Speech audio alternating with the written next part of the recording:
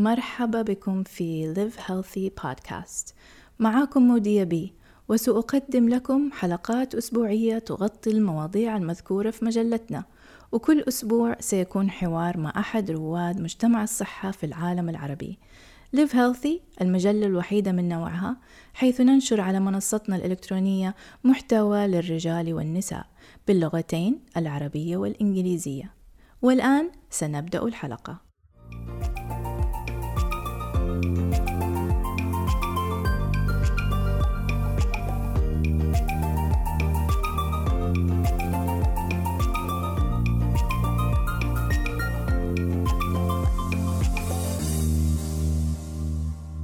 يجب تدريس التربية الجنسية في المدارس في جميع أنحاء المنطقة.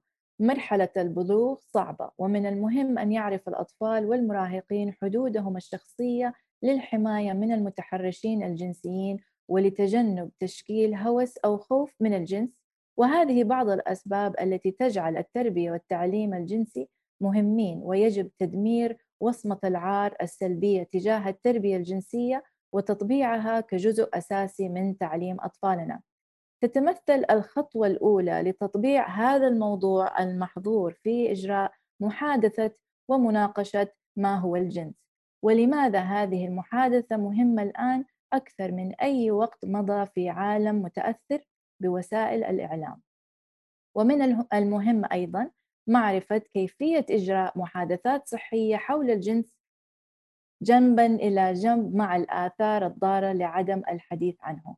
وسنجري هذه المحادثة مع ضيفتنا الموقرة اليوم، حنان عزالدين، المعلمة المعتمدة في الأنماط الإيجابي والخبيرة في تعليم ودعم وإلهام الآباء لتربية أطفال متوازنين يمثلون إضافة إيجابية للمجتمع. أهلاً وسهلاً بيكي أستاذة حنان عزالدين. ممكن تعرفينا بيكي بحكم إنك أنت ضيفة سابقة، ما يحتاج التعريف، لكن في مستمعين يمكن ما قابلوكي أو سمعوا الحلقة اللي سجلناها من أول، فعرفينا بنفسك وخبرتك وإيش الموضوع الحماس هذا. اولا انا مبسوطه جدا ان انا موجوده معاكي النهارده حقيقي. انا اتبسطت قوي قبل كده، وان شاء الله تبقى مش اول ولا اخر مره باذن الله، او إن تاني شاء او اخر الله. مره ان شاء الله. إن شاء الله بإذن الله. أنا اسمي حنان عزالدين، أنا بدرس بقالي دلوقتي داخلة في 12 سنة. عندي ولد عنده في نفس السن، عنده 12 سنة ومتزوجة. والحقيقة إن أنا لفيت مع جوزي بلاد كتيرة قوي، سافرنا مع بعض، عشنا في مصر وفي السعودية وفي سويسرا، ودلوقتي عايشين في الإمارات. والحقيقة إن كل مرة الواحد بيروح وبيشوف مدارس مختلفة وبيشوف أولاد مختلفين، بيبدأ يتعلم أكتر وينضج أكتر وكده. لما درست بقى التربية الإيجابية، ودرست وبقيت مدربة معتمدة، وبعدين درست عملت الماسترز بتاعتي في التعليم العالي، ودلوقتي بعمل الماسترز في سايكولوجي. فحقيقي الموضوع بينور المخ كده، فعشان كده عملت البلاتفورم بتاعت The Family Hub. ومن ساعتها بقى بنبدأ نشتغل مع آباء وأمهات إن احنا نعمل توعية وورش عمل وكل ممكن نعمله عشان نوصل المعلومة بطريقة بسيطة، ونقدر فعلا نخدم الأسر اللي معانا. وإنتي حسيتي إنه موضوع التربية الجنسية للأطفال موضوع مهم جدا. طبعا الأمهات والآباء ممكن بعد ما يصيروا أمهات وآباء يبدأ يستوعبوا إنه أنا أطفالي حيصيروا مراهقين، طب كيف أتكلم معاهم في الموضوع، إيش الإحراج، كيف العيب، كيف الحرام. فموضوع يمكن يجي في وقت متأخر إنه الأهل يفكروا إنهم يعني يداروا الموضوع. فأنتي المنصة حقتك بتدخلي في الموضوع ده من قبل سن المراهقة للأطفال، ولا كيف الابروتش؟ يعني سؤالي هو ليكي إيش الابروتش؟ والله أنا هخض الناس دلوقتي، هعمل مفاجأة وهقول إحنا بنتكلم من سن 2 بس بنقول إيه. يعني من سن 2 ل ممتاز. 18 سنة بنبدأ نعرف الموضوع بطريقة بسيطة، وعشان الأولاد يبقوا يعني نحتويهم في كل حاجة طب ممكن نقولها. خليني بس أركز على المفاجأة اللي أنتي قلتيها على 2 أوكي، يعني أنا I can understand، يعني ممكن أفهم أوكي موضوع 2، لكن كأخصائية وأهالي ممكن ما يكونوا متوعين، ينفجعوا يقولوا إيش 2 طبعا صغار ما يفهموا كيف يعني. طبعا فأنتي ممكن تشرحي لي إيش موضوع 2؟ أنا هحكي لك بالظبط بنقول إيه. فبنيجي عند سن سنتين بنبدأ نعلم الأولاد إن أجسامهم دي حاجة فيها خصوصية ليهم بس، مش أي حد يشوفهم، مش أي حد هم يشوفوه، مش أي حد يمسكهم، مش أي حد يخش معاهم الحمام، وهكذا. ونبدأ نعرفهم بفكرة الخصوصية أو بنسميها privacy، إن ده المنطقة دي بتاعتي أنا بس. فده من سن سنتين ل5 سنين بنتكلم في المواضيع دي، ومش بنتكلم فيها اللي هو تعالي اقعدي قدامي وانا هقول لك لا لا خالص. في 20 يوصل ثانيه كل كلام. شويه في وسط الكلام انا أيوة. بعمل مثلا اكتيفيتي، انا حتى عملت عليها فيديو قريب على البيج بتاعي، نعمل اكتيفيتي كنت بعملها مع ابني وهو صغير. بنجيب صور بنات واولاد لابسين مايو بتاع السباحه، لابسه السباحه، وبنقول لهم نلون الحته دي اللي هي فيها الولاد لابسين اللبس ده. وبعدين لما بيلونوه بنقول لهم على فكره الحته دي اماكن خصوصيه بتاعتنا، مش المفروض ان حد يشوفنا، مش المفروض حد يمسكنا، احنا كمان مش المفروض نعمل كده. وبنقولها في وسط الكلام، وبنكررها واحنا بنلعب واحنا بنرسم واحنا بنلون واحنا داخلين وهكذا، عشان ندي الامان للولاد، ويبدا الفكره تترسخ في مخهم ان هم يبقوا حقيقي شايفين ايه الصح وايه الغلط في المواضيع دي. طب خليني أسألك سؤال. أنا الآن لما كان ابني عمره 2 في واحدة من صديقاتي ابنها كان نفس السن، وجبنا برضو بناتنا ورا بعض، فالأولاد كانوا في المرحلة العمرية نفسها. أنا شخصيا كنت أتعامل مع ابني وبنتي بالطريقة هذه، اللي هو يعني أحممه لحاله وأحممها لحالها، لكن لو هو مثلا شافني بغير حفاضتها ما أعمل موضوع كبير من الموضوع. هو استفسر إنه ليش هي غير وأنا غير، قلت أنت ولد وهي بنت، إحنا بس يعني نشوف بعض، مثلا البيبي لما نغير لها الحفاضة بس، غير كده. فأنا حسيت إنه موضوع عادي بنتكلم في بيتنا عادي. لكن لما قابلت صاحبتي لاحظت إنه ابنها كل شوية مع البنات الصغار كان نعم. يرفع لهم تنانيرهم اه. ويحاول ينزلهم يعني يبغى يشوف. فاستغربت من الموضوع إنه هو عنده curiosity عالية جدا لذا الموضوع. تكلمت مع الأم شوية فقالت لي لا، أنا ما أسمح له إنه يشوف أخته بتتغير الدايبر الحفاضة. ففي بالي أنا قلت بس ردة فعله سلبية، صح. لأنه صار يعني ملقوف في هذا الموضوع لدرجة الإزعاج. هو عمره 2 بيبي صغير ما يفهم. أنا ما بتهم الولد بشيء، لكن بقول في حاجات أساليب الأهالي بيستخدموها بتسبب ضرر وردة فعل سلبية. فهل أنت قلتي في وسط الكلام أسلوب الأهل، أبغى أتكلم على أسلوب الأهل، لأنه إحنا كلنا عارفين إنه هذه خصوصية، وعارفين انه مكان المايو عيب، وهذه يعني خصوصية الشخص. فاشرحي لي، اتكلمي معايا عن اسلوب انك انت توصلي الفكرة دي للطفل بطريقة سليمة. هو بالظبط اللي حضرتك عملتيه ده، هو ده هو ده اللي احنا بنقوله، انه يعني حقيقي ما شاء الله عليكي، احنا مش لما انا هبعد الولاد اقول لهم لا اطلعوا بره، لا ما ينفعش تعملوا ببقى زي الكيوريوستي عندهم بقى بتبدا تعلى معايا، انه ايه ده، طب هو انا مطلعاني ليه، هو ايه اللي انا مفتقده ومش شايفه، هو ايه اللي جوه بقى الدايبر ده انا عايزه اشوف.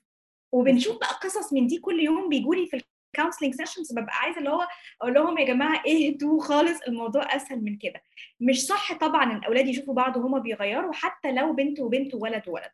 لانه عشان فكره الخصوصيه. بس لو حصل، وده هيحصل لما يكون في بيبي في البيت، لما يكون في كازن حد صغير وبيشوفوا ده، خلاص حصل وخلص. مش لازم بقى اعمل عليه فيلم فظيع وابقى مخوفه الولاد وعامله لهم رهبه.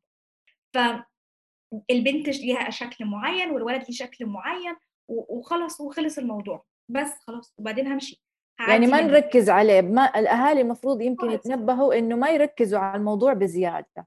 لا لا، ايوه. فهذا نتعامل بالطبيعية عشان الولاد طبيعي. يبقوا شايفين ان جسمهم ده حاجة طبيعية، بس حاجة برضو precious، يعني حاجة ما ينفعش ان اي حد يبقى بيبص عليها بيشوفها كده. طبعا. وبنبدأ بقى ندخل ده جوه فكرهم انه دي بتاعتي انا، مهمة قوي بقى. طب ما هو ساعات مثلا عندهم جدة في البيت، عندهم حد بيخش معاهم عادي، فبنعمل مع الولاد، بنفهمهم ان في 3 ل5 اشخاص مصدر ثقة. ال3 ل5 اشخاص دول دول اللي ممكن يخشوا معاكم الحمام، دول اللي ممكن يغيروا معاكم هدومكم، يعني يبقوا عارفين. فانا مثلا بنت اخويا بتجيلي عندها 4 سنين البيت وتيجي تبات عندنا، فانا ابني عنده 12 سنه بيموت فيها، هي بيحبوا بعض حب فظيع، بس العبوا مع بعض. بتيجي تقولي مثلا انا عايزه يحيى يحميني، اقول لها لا، يحيى ما ينفعش يحميكي، بس ممكن يعمل معاكي ايه، ممكن يلعب معاكي بالكوره، ممكن تلعبوا مع بعض بالتويز بتاعتك، ممكن ايه، بس مين اللي بيحميكي؟ فبتقول له حنان، اللي هو انا مامتها باباها يعني. أيوة. بنعد تبدأ تعرف. اختها خالتها، فبنعد 5 بني ادمين او يعني على حسب طبعا كل اسره وليها ظروفها، بس يبقوا اسامي الاولاد عارفين ان ده مصدر ثقه، دول اللي ممكن اخش معاهم الحمام، دول اللي ممكن اغير معاهم. حتى لو هي بتحب حد في البيت، بس الحد ده اخ كبير، حد قريب كده، دول مش الناس اللي انا هدخلهم معايا الحمام، وبيبقوا فاهمين، وبيبقى بنقولها بمنتهى الحب، ومش نقول لا ما ينفعش، لا، بيبقى بالراحه خالص، بالذات في السن الصغير مش عايزين ننفرهم مننا، ومش عايزين ننفرهم من المواضيع دي، أيوة، أو عشان من لما نفسهم، يكبروا. عشان لما يكبروا أول شيء لما هم صغار ما يمارسوا يعني تصرفات غريبة. صح. أو وهم صغار بريئين، لكن ممكن تصرفاتهم تكون غريبة، فيعني يبعدوا عنهم الناس. وكمان لما يكونوا كبار ممكن تكون عندهم مفاهيم خاطئة، فهذه تبدأ من السن الصغير. بالظبط. طيب عندي لك سؤال، طيب في عوائل مثلا يعتمدوا كثير على النانيز والدادات ويسمحوا لهم، يعني أنا شخصيا من تجربتي ما كنت أعتمد على الدادات والنانيز، لكن تجي أيام عندي شغل وعندي وظيفة وبتأخر، مو معقول الولد ولا البنت حيتوسخوا وما يتنظفوا. فإيش يعني كان موقف صعب كأم إني أنا بعلمهم حاجات معينة وفي نفس الوقت بضطر أعرضهم لشخص غريب. يعني حاولنا إنه الدادات يكونوا من أفراد العائلة، لكن في عوائل بتكون يعني اكسسيف أو بزيادة، فانصحينا أو سمعينا رأيك البروفيشنال من هذا المنطلق بخصوص الدادات. والله الموضوع ده بيعتمد على الأسرة وعلى الموقف اللي هم فيه، يعني في نانيز بيبقوا أحن على الولاد من حد غريب، وفي بيبقوا لأ، مع الأسف الشديد ما نقدرش نعمم. بس أنا بقول إن كل أم وأب بيبقى عندهم كده حاسة جواهم، بيبقوا قادرين يميزوا مين اللي ممكن أبقى مصدر ثقة لأولادي، ومين اللي ما ينفعش يبقى معاهم. زي ما حضرتك بتقولي أنا مش موجودة طول اليوم في البيت لأي سبب من الأسباب، وولادي لازم ينضفوا، لازم يستحموا يغيروا، فلازم يكون في أدلت في البيت بياخد باله عليهم، فلازم أبقى بس واخدة حرصي، أبقى مفهمة ولادي. ما عشان كده بقى إحنا بنفهم برضو، مع الأسف لازم أرجع تاني نقطة، أنا ليه بفهم ولادي ده؟ عشان لو بعد الشر، بعد ألف شر على كل الناس، يحفظ كل الناس، لو هذه الناني أو أي حد غريب، ساعات بيبقوا أفراد أسرة، صح. مسكوا الولاد، كلموهم بطريقة مش كويسة، قالوا لهم حاجة، أنا ببقى مفهماهم الصح، فيقدروا في سن صغير يميزوا إن في حاجة مش مظبوطة. يمكن مش هيقولوا لنا من أول مرة، بس هيبدأ يبان تصرفات، ويبدأ يبان حاجات يفهمني أنا كأم إن ولادي عندهم مشكلة، ولادي في خطر، وهم عمرهم ما هيقدروا يميزوا ان في مشكله طول ما انا مش بتكلم معاهم. عشان كده من سن صغير بنتكلم برضو على حاجه تانية، بنقول حاجه اللي هي الجود تاتش والباد تاتش. لما حد يمسكني بطريقه لطيفه، ماما بتحضني، بتمسكني كويس، بتطبطب عليا، ده الجود تاتش. بس حد يمسكني بطريقه مش كويسه، يمسكني في الحتت اللي فيها خصوصيه بتاعتي اللي احنا لوناهم بالمايو، ده كله ما ينفعش حد يمسكني ده. لما انا ابدا افهم الاولاد بالطريقه دي، هيبدا عندهم يبقى في شويه وعي، فلو بعد 1000 شر على اي حد حصل لاولاده اي مشكله يقدروا يرجعوا لي. تمام. او اقدر كمان انا كأم لو حسيت ان في مشكله، اقدر استفسر من الولاد ويحكوا لي، عشان احنا في ما بيننا اصلا الرابط ده. ما هو لازم أصلا يكون في توعية وأصلا في الرابط ده. فهل الدورات التدريبية اللي أنت بتقومي بها مع الأهالي ولا مع الأطفال؟ حاليا مع الاهالي. حاليا مع الأهالي. الاهالي. انت بتعلم الام والاب كيف يعلموا اولادهم هذه الخصوصيات. بالظبط. انا حلو. حاليا اكشلي بحضر كورس للاولاد، بس بقى طبعا الاولاد اللي في سن البلوغ، يعني في سن اللي هو 12 ل 15. لان انا اتخصصت في ده، وانا في سويسرا اتعلمت ازاي بقول الكلام ده.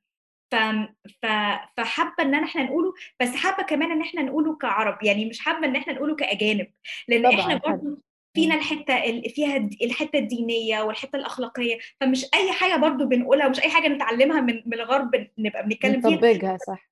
بس لازم نطبقها. يعني لما نلاقي ان في حاجه بتتعمل مظبوطه فيها مصلحه لاولادنا، بنتعلمها، وبنتعلمها بقى بطريقتنا.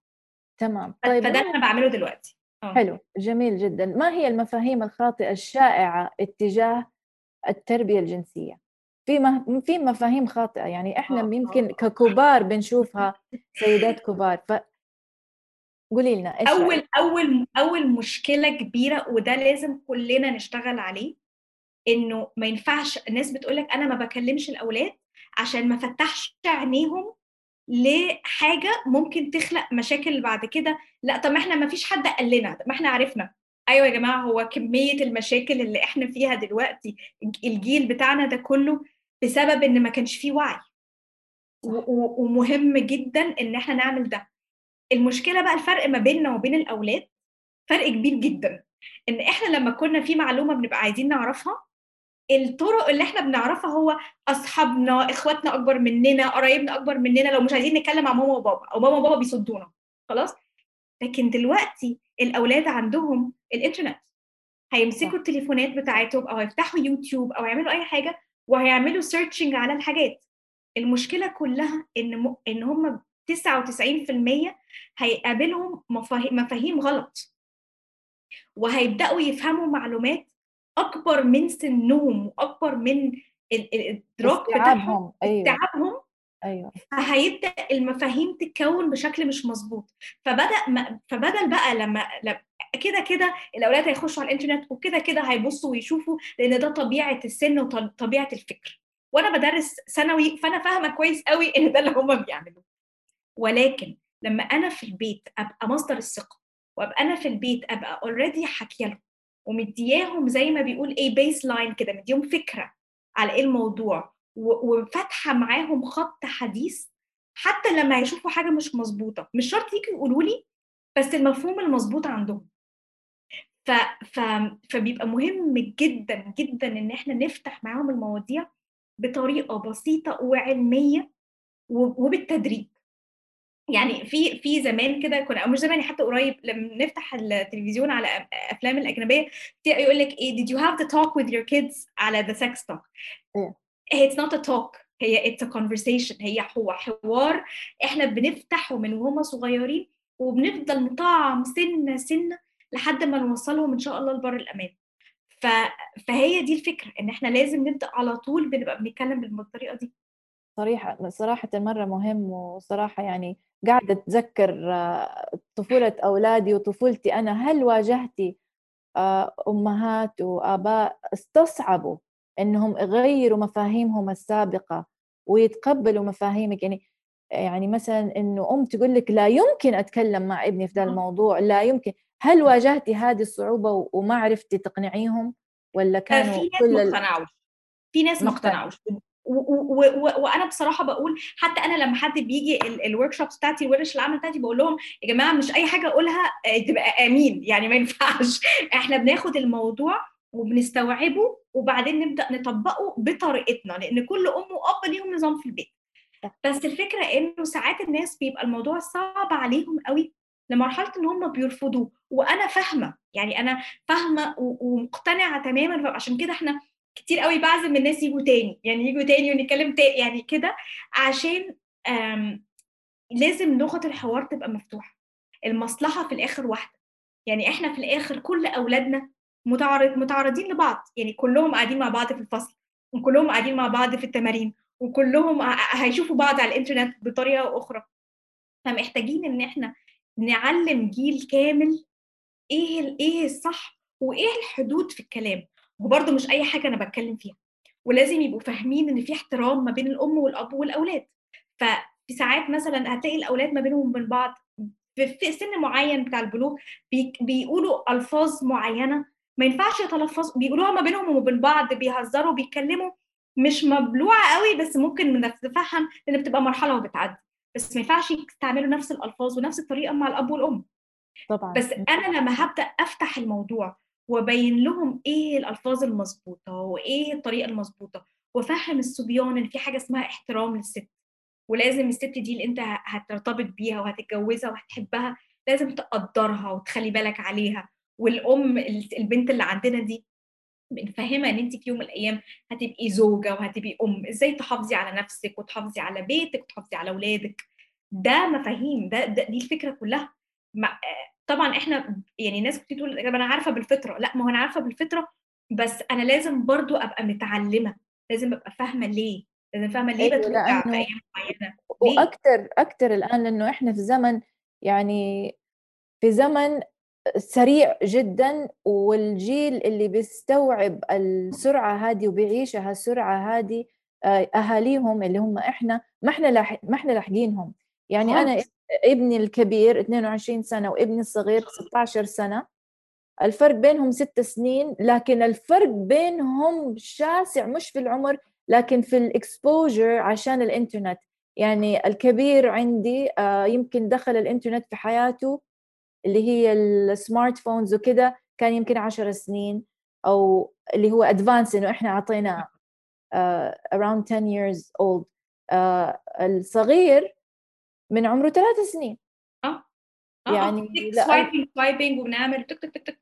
ايوه طبعا، كل ما اخوه اشترى شيء او اخته اشترت شيء، ايباد ولا ايفون، خلاص هو صار معاهم، فهو كبر في سن اخوانه، وانا وابوهم احنا لسه ما احنا ملحقينهم.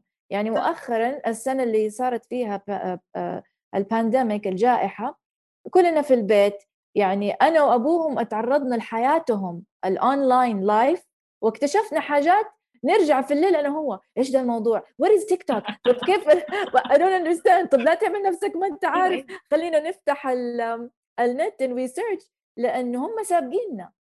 صح. وممكن اسال بنتي اقول لها ايش الشيء هذا في التيك توك اخوك، تقول لي ليش ماما انت مو عارفه الترندز هذه، this is this و this is that. لا انا مو عارفه، فممكن هو يتعرض لشيء انا اصلا مو فاهماه. فاذا وعلى فكره ومش هتعرفي تلاقيه يعني كمان not only but also زي ما بنقول مش هنعرف نكتشف المشكله.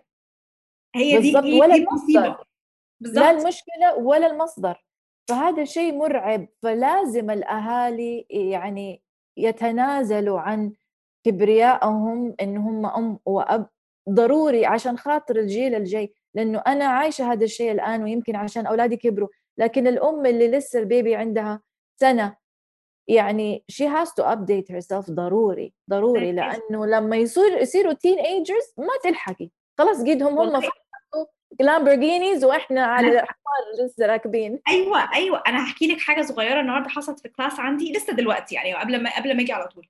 فلقيت ماي ستودنتس ماي تينيجرز، انا بدرس جريد 11 و12 فخلاص بيبقوا بيتخرجوا يعني. فجاي يقولوا لي ايه خلصنا كلاس 10 دقايق بدري، قالوا لي تعالي نلعب جيم جديده جت، فقلت لهم ايه امونج اس. قالوا لي مس امونج اس دي واز بوبيلر من شهرين، دلوقتي احنا بنلعب سباي.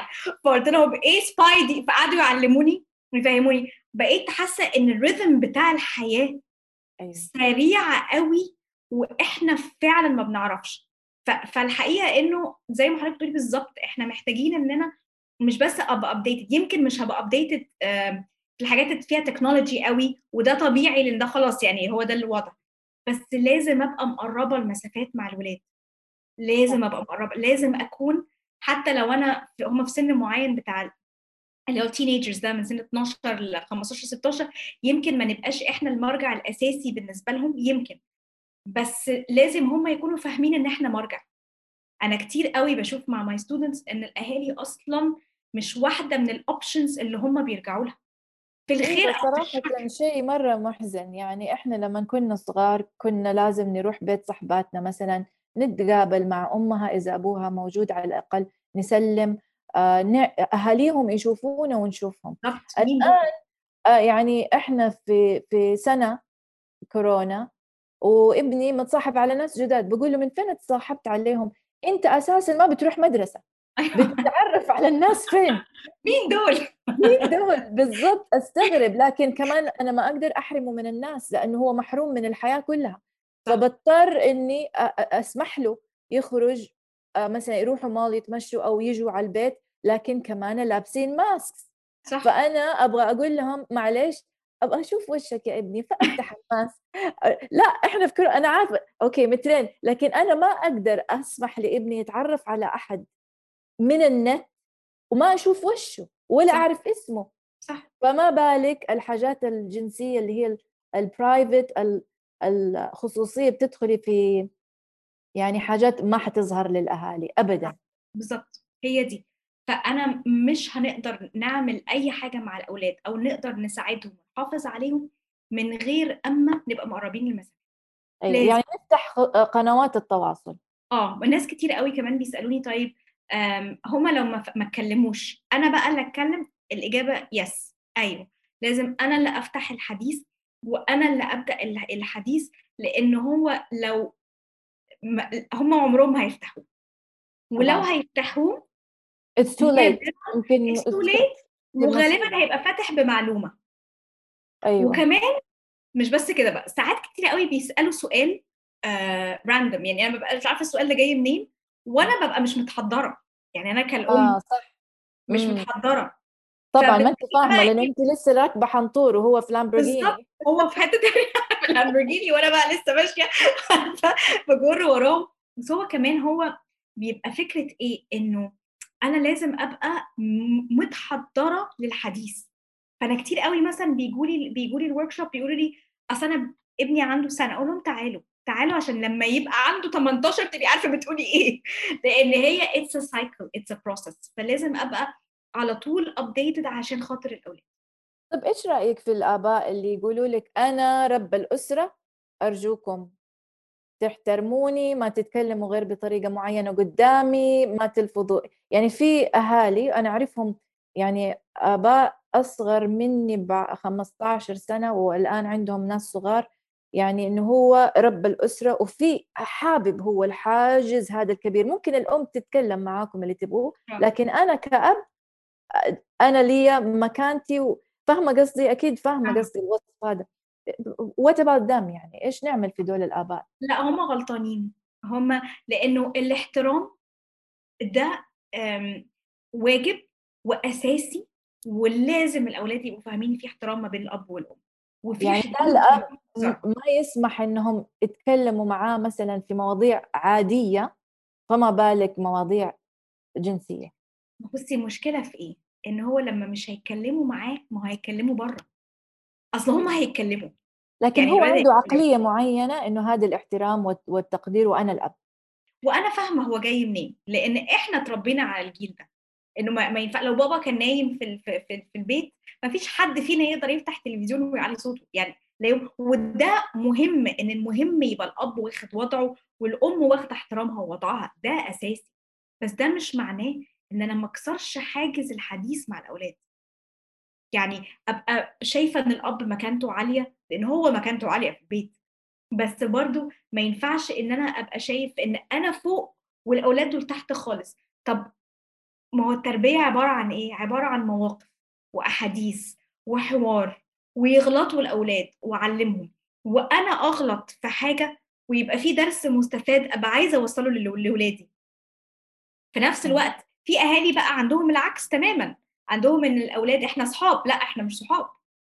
إحنا ممكن نعمل حاجات fun مع بعض، نخرج نلعب bowling، نخرج نركب عجلة، نقرا قصة مع بعض، نتفرج على فيلم، ممكن نبقى كده، بس أنا مش صاحبتك، أنا مامتك، أنا أيوه أمِّك، صح. أنا أمك. فهو فتح قنوات التواصل مع الطفل باحترام والتقدير والمحافظة على الأدوار بطريقة سلسة وإيجابية عشان الشخص ده ينمو في مجتمع بطريقة إيجابية. طب هو في مصلحة الأولاد sorry بس هاقول آخر حاجة، في مصلحة اتفضل. الأولاد إن هم يبقوا عندهم الbalance ده أو التوازن ده، إن إمم. أنا مقدّر الأب والأم وحاططهم في مكانة عالية، بس في نفس الوقت هم بيقولوا approachable، أنا أقدر أوصل لهم وأتكلم معاهم لمّا أقع في أي مشكلة، مش بس في الtopic بتاع النهارده يعني.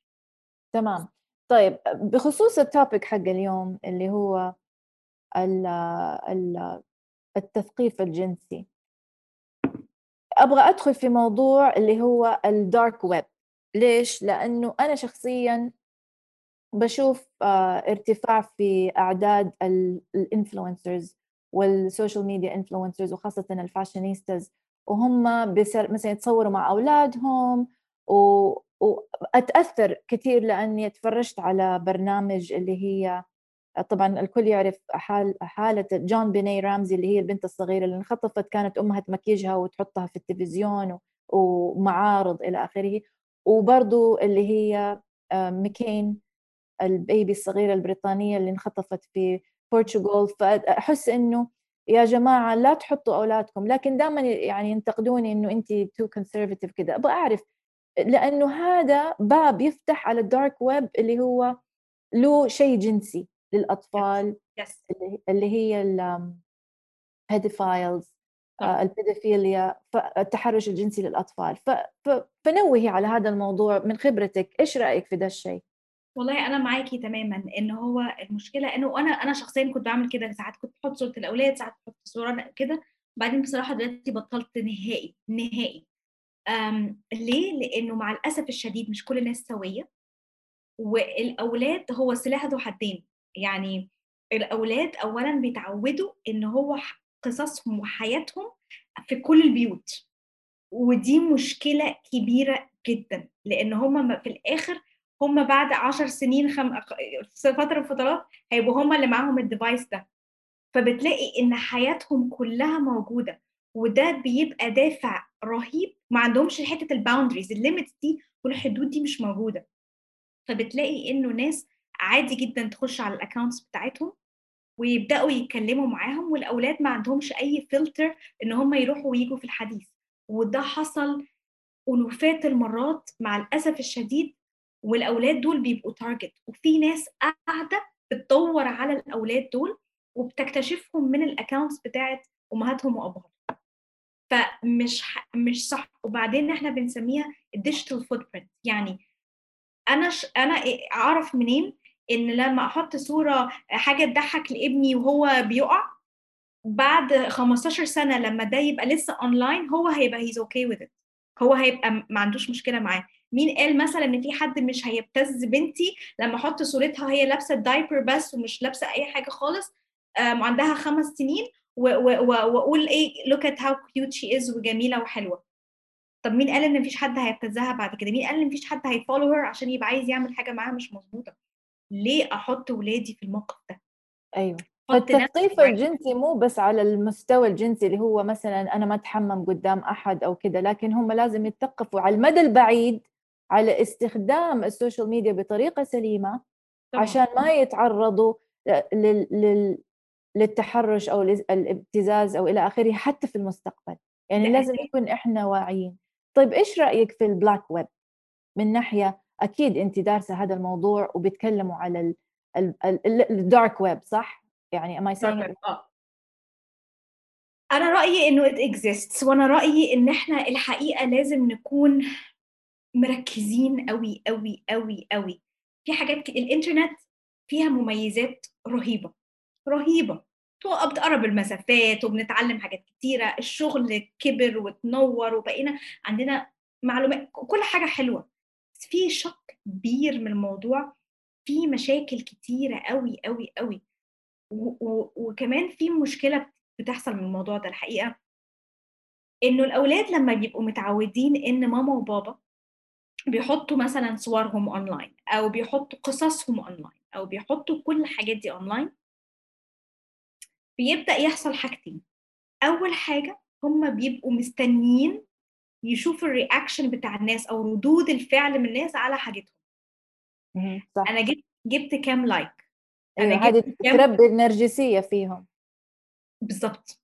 فده بيخلق ولاد عاملين كده، وبيخلق الولاد لو في يوم من الأيام عدد اللايكس أو عدد الناس اللي عجبتهم الصورة بتاعتهم ما كانتش عالية، وده وارد عند كل الناس، بيبدأ ثقتهم في نفسهم تتهز، لأن هم بالنسبة لهم مصدر الفاليديشن بتاعهم بيجي من الناس غرب ما يعرفونيش بيقولوا الله انت حلوة او الله انت وحشة. طبعا. فده مصيبة من مصايب الانترنت لما الاولاد وهم صغيرين بيتعرضوا له. وطبعا المشكلة الاكبر بقى بعد كل ده ان هم بيشوفوا ايه بالضبط. الصور والافلام والمحتوى السيء اللي هو موجود وافيلبل وببلاش ان هم يقدروا يتفرجوا عليه. في أيوة. في احصائيه لسه بتكلم عليها قريب، قالت انه كم العدد 37% من الجوازات في الشرق الاوسط بتبوظ بسبب فكره القنوات الاباحيه اللي موجوده، لان الرجاله والستات بيبقوا فاكرين، او الرجاله بالذات بيبقوا فاكرين او عندهم تصور للعلاقات الحميمه ما بين الزوج وزوجته بسبب الحاجات اللي بيشوفوها دي، وده ما بيبقاش حقيقه. أيوة. وهي فلما بيجي المنصات الإباحية قلتي بتكون هي part of the dark web، اللي هي لازم لها يعني access معين أو شيء، بتكون هي الدارك سايد حقت الويب، الشيء الغامض. وهم لما يتعودوا على هذا الشيء يكون عندهم فكرة خاطئة عن الواقع. بالظبط. وبيبدا يحصل مشاكل حقيقيه، تحصل مشاكل حقيقيه، وبيبدا يبقى غصب عنهم. احنا بنربي اولاد عايزينهم يبقوا محترمين وعايزينهم يبقوا حابين زوجاتهم، هم بيبقوا لا شايفين ان في قله احترام للمراه. وده كل ده احصائيات علميه، بيبقوا شايفين ان في قله احترام للست اللي قصادهم، قله احترام لرجاله تانيين، بيبقوا شايفين قله احترام كمان للموقف. انه فكره بقى اللي ربنا سبحانه وتعالى قال لنا اللي هو موده والرحمه وانشاء اسره، كل الاساسيات دي بتروح، وبيبقوا بيدوروا بس على الحاجات اللي هم بيشوفوها في التلفزيون او بيشوفوها في القنوات دي. ما عاد وده صار التلفزيون، صار يشوفوها على الايفون ولا اللابتوب. ايوه يعني مثلا القنوات اللي هي يوتيوب الى اخره. ايوه. فعشان كده مع الاسف، ما ده اللي انا بقوله، احنا زمان ما كناش بنشوف الحاجات دي، ما كانش فيه السهوله. كان في طبعا قله مندسه بتشوف كل حاجه، بس ما كانش اللي هو الموضوع بسهوله فظيعه زي ما دلوقتي اولاد عندهم 10 و11 و12 سنه لو عملوا سيرش على جوجل هيلاقوا كل حاجه. ايوه فعشان كده للاسف. احنا اساسي بالنسبه لنا ان احنا نفضل نتكلم ونفتح المواضيع عشان احنا نبقى مرجع من المراجع دي.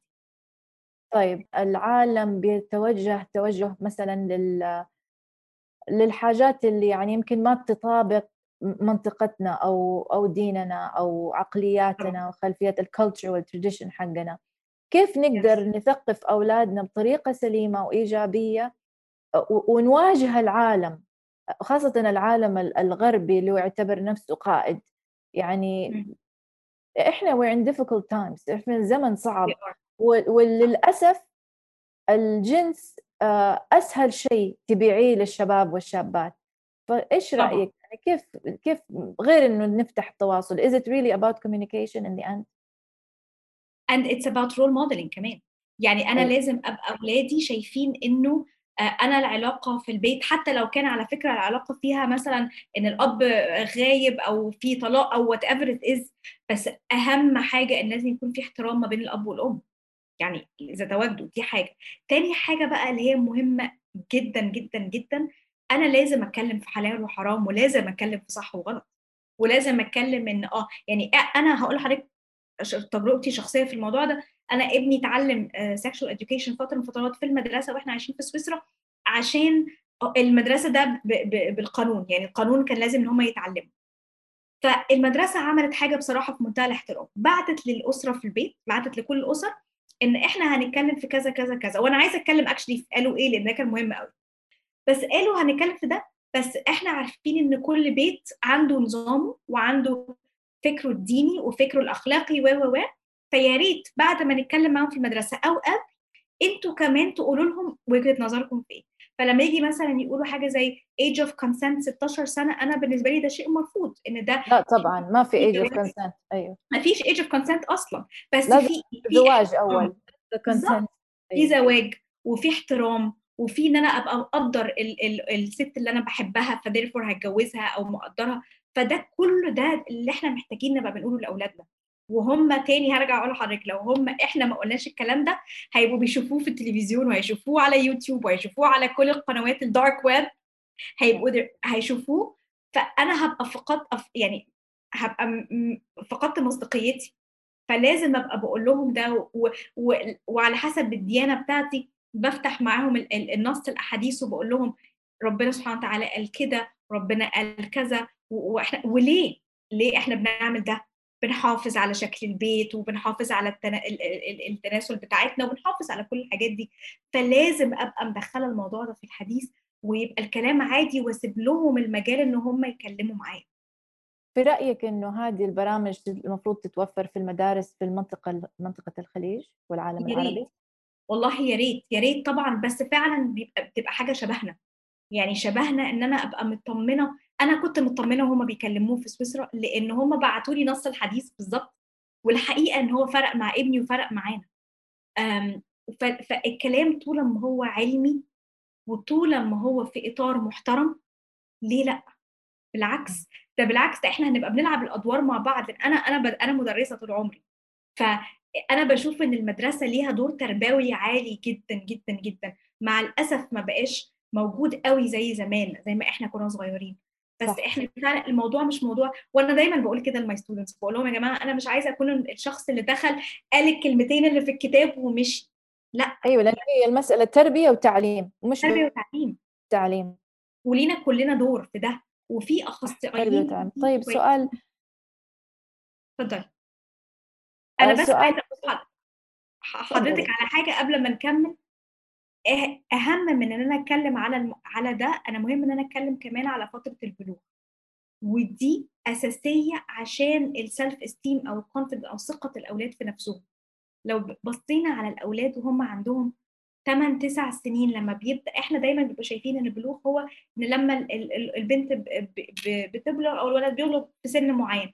الحقيقه ان هي اتس بروسس، ان هو مرحله.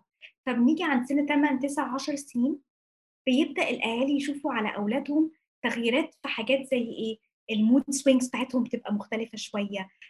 بيبدأوا إن هم شكلهم يبدأ يتغير، طريقتهم بتبدأ تتغير، بيبدأوا يحبوا حاجات مختلفة، بيبدأوا ينفروا شوية من ماما وبابا ويبصوا على الحتة التانية. كل دي مراحل بلوغ. لما الأولاد بيبقوا عندهم ثقة في نفسهم، يبقوا عارفين إن أجسامهم بتتغير، شكلهم بيتغير، فاهمين ليه، بيبدأ إن هم يبقوا الثقة في النفس ما بتتهزش قوي في الوقت ده. تلاقي مثلا البنات شعرهم بيبوظ شوية، بيطلع يطلع لهم حبوب في وشهم، جسمهم بيتغير، الصبيان نفس الكلام، الصوت والشكل. ده لازم نبقى، هم ساعات بيتخضوا، مش عاجبهم شكلهم، بيبصوا في المراية لا في سن كده بيبقى ملخبط، يعني بيبقى في لخبطة. فمهم قوي انه هم بيكبروا على سن 9 سنين 10 سنين افهمهم يعني ايه بالظبط اللي بيحصل لجسمهم في الفتره دي، عشان ما يبقوش فاكرين ان دي عيب فيهم او هم لا، يبقوا فاهمين دي حاجه طبيعيه. ولما يحصل بقى فتره مرحله البلوغ بالظبط، بيبدا ان هم يبقوا مستوعبين ويبقوا متعاملين معاه بمنتهى الشفافيه، من غير اما يبقوا خايفين او قلقانين او حاسين ان هم عندهم مشكله في شكلهم، فديرفور يبقى عندهم مشكله في الثقه في النفس. أيوة، ممتاز إنك قلتي ده الشيء، لأنه هذا كان سؤالي. إنه فترة البلوغ الأطفال رافضين أهاليهم أصلاً، الادolescents رافضين الأم والأب ورافضين أي رأي منهم، فصعب إنه أنا أفتح معاهم التواصل. فيعني مثلاً ابنك يقول لك أصلاً أنتِ ما تعرفي، أنتِ يعني قديمة، وماما أنتِ تاريخية، وإحنا غير وجيل غير. فيعني صح كلامِك. بقى هي دي الفكره، ان احنا محتاجين. وعلى فكره هم برضو احنا هنبقى بنكلمهم وهم شايفين كده برضو، يعني اتس اوكي، ما فيهاش حاجه ان هم يبقوا شايفين ان احنا برضو قدام وكل حاجه. بس على الاقل ابقى فاتحه يعني فاتحه سكه ان يبقى في حديث، وهم بيبقوا محتاجين يسمعوا كلام حلو. يعني محتاجين ان احنا نقول لهم ان ده طبيعي. لما البنات مثلا يجي لهم دورة شهرية ويبقوا بطنهم وجعاهم وتعبانين، محتاجين ان احنا نقول لهم ان ده طبيعي وده بيحصل، ودي طريقة العلاج، ودي اللي تشربيه ساعتها، وده اللي تعمل. بيبقوا محتاجين مننا ان احنا نبقى متعاطفين معاهم، لان هو حقيقي السن ده بيبقى على قد ما هو متعب، على قد ما هو انا بشوفه سن غلبان جدا، يعني في غلب كتير، لان هم فجأة كبروا وفجأة جسمهم اتغير وهم لسه عندهم immaturity عالية قوي، هم لسه بيبيز. يا انا ببقى في يعني الكلاس والله يحزن صراحة. أيوة لا يحزن. ساعات بديهم، عارفة، بجيب الستيكرز بتاعت الأطفال وبيبقى عليهم مثلا ريحة حلوة وسمايلي فيس وستارز، والله لما بحط لهم في النوت بوكس بتاعتهم ستيكر هنا بيفرحوا فرحة وعندهم 17 سنة و18 سنة. ليه؟ لأن هم أصلا بيبيز، يعني هم أساسا صغيرين، وفي عرض أي كلمة إيجابية هتديها لهم. أيوة. ومع الأسف الشديد لو الأهل في البيت أو المدرسين في المدرسة مش هم اللي هيدوا الكلمة الإيجابية، في ناس تانية مش كويسة هتديها لهم. هذا اللي يخوف، وهذا للأسف ضروري جدا إنه نتوعى عليه عشان نقدر نحمي أولادنا ونحمي نفسنا ومجتمعاتنا من الإساءة هذه. صح. إيش آخر كلمة تحبي تشاركي المستمعين؟ يعني أهم شيء تحبي إنه ننهي الحلقة هذه بكلمة من عندك. اولا انا مبسوطه قوي ان انا معاكي تاني، وان شاء الله ما تبقاش اخر مره، دي اول حاجه. إن انا شاء بحب الله. قوي الليف هيلثي بودكاست، فانا بجد مبسوطه ان احنا مع بعض الحمد لله. الحمد لله. اخر حاجه بقى حقيقي انه يا جماعه بليز ما تخافوش، من فضلكم ما تخافوش ان انتوا تتكلموا مع الاولاد. في كميه معلومات وريسورسز وبرامج تعليميه وتثقيفيه موجوده في كل حته، من فضلكم يعني ما حدش يخاف ان هو يتعلم. وبعدين اتعلموا وما تقولوش اتس اوكي، بس اتعلموا.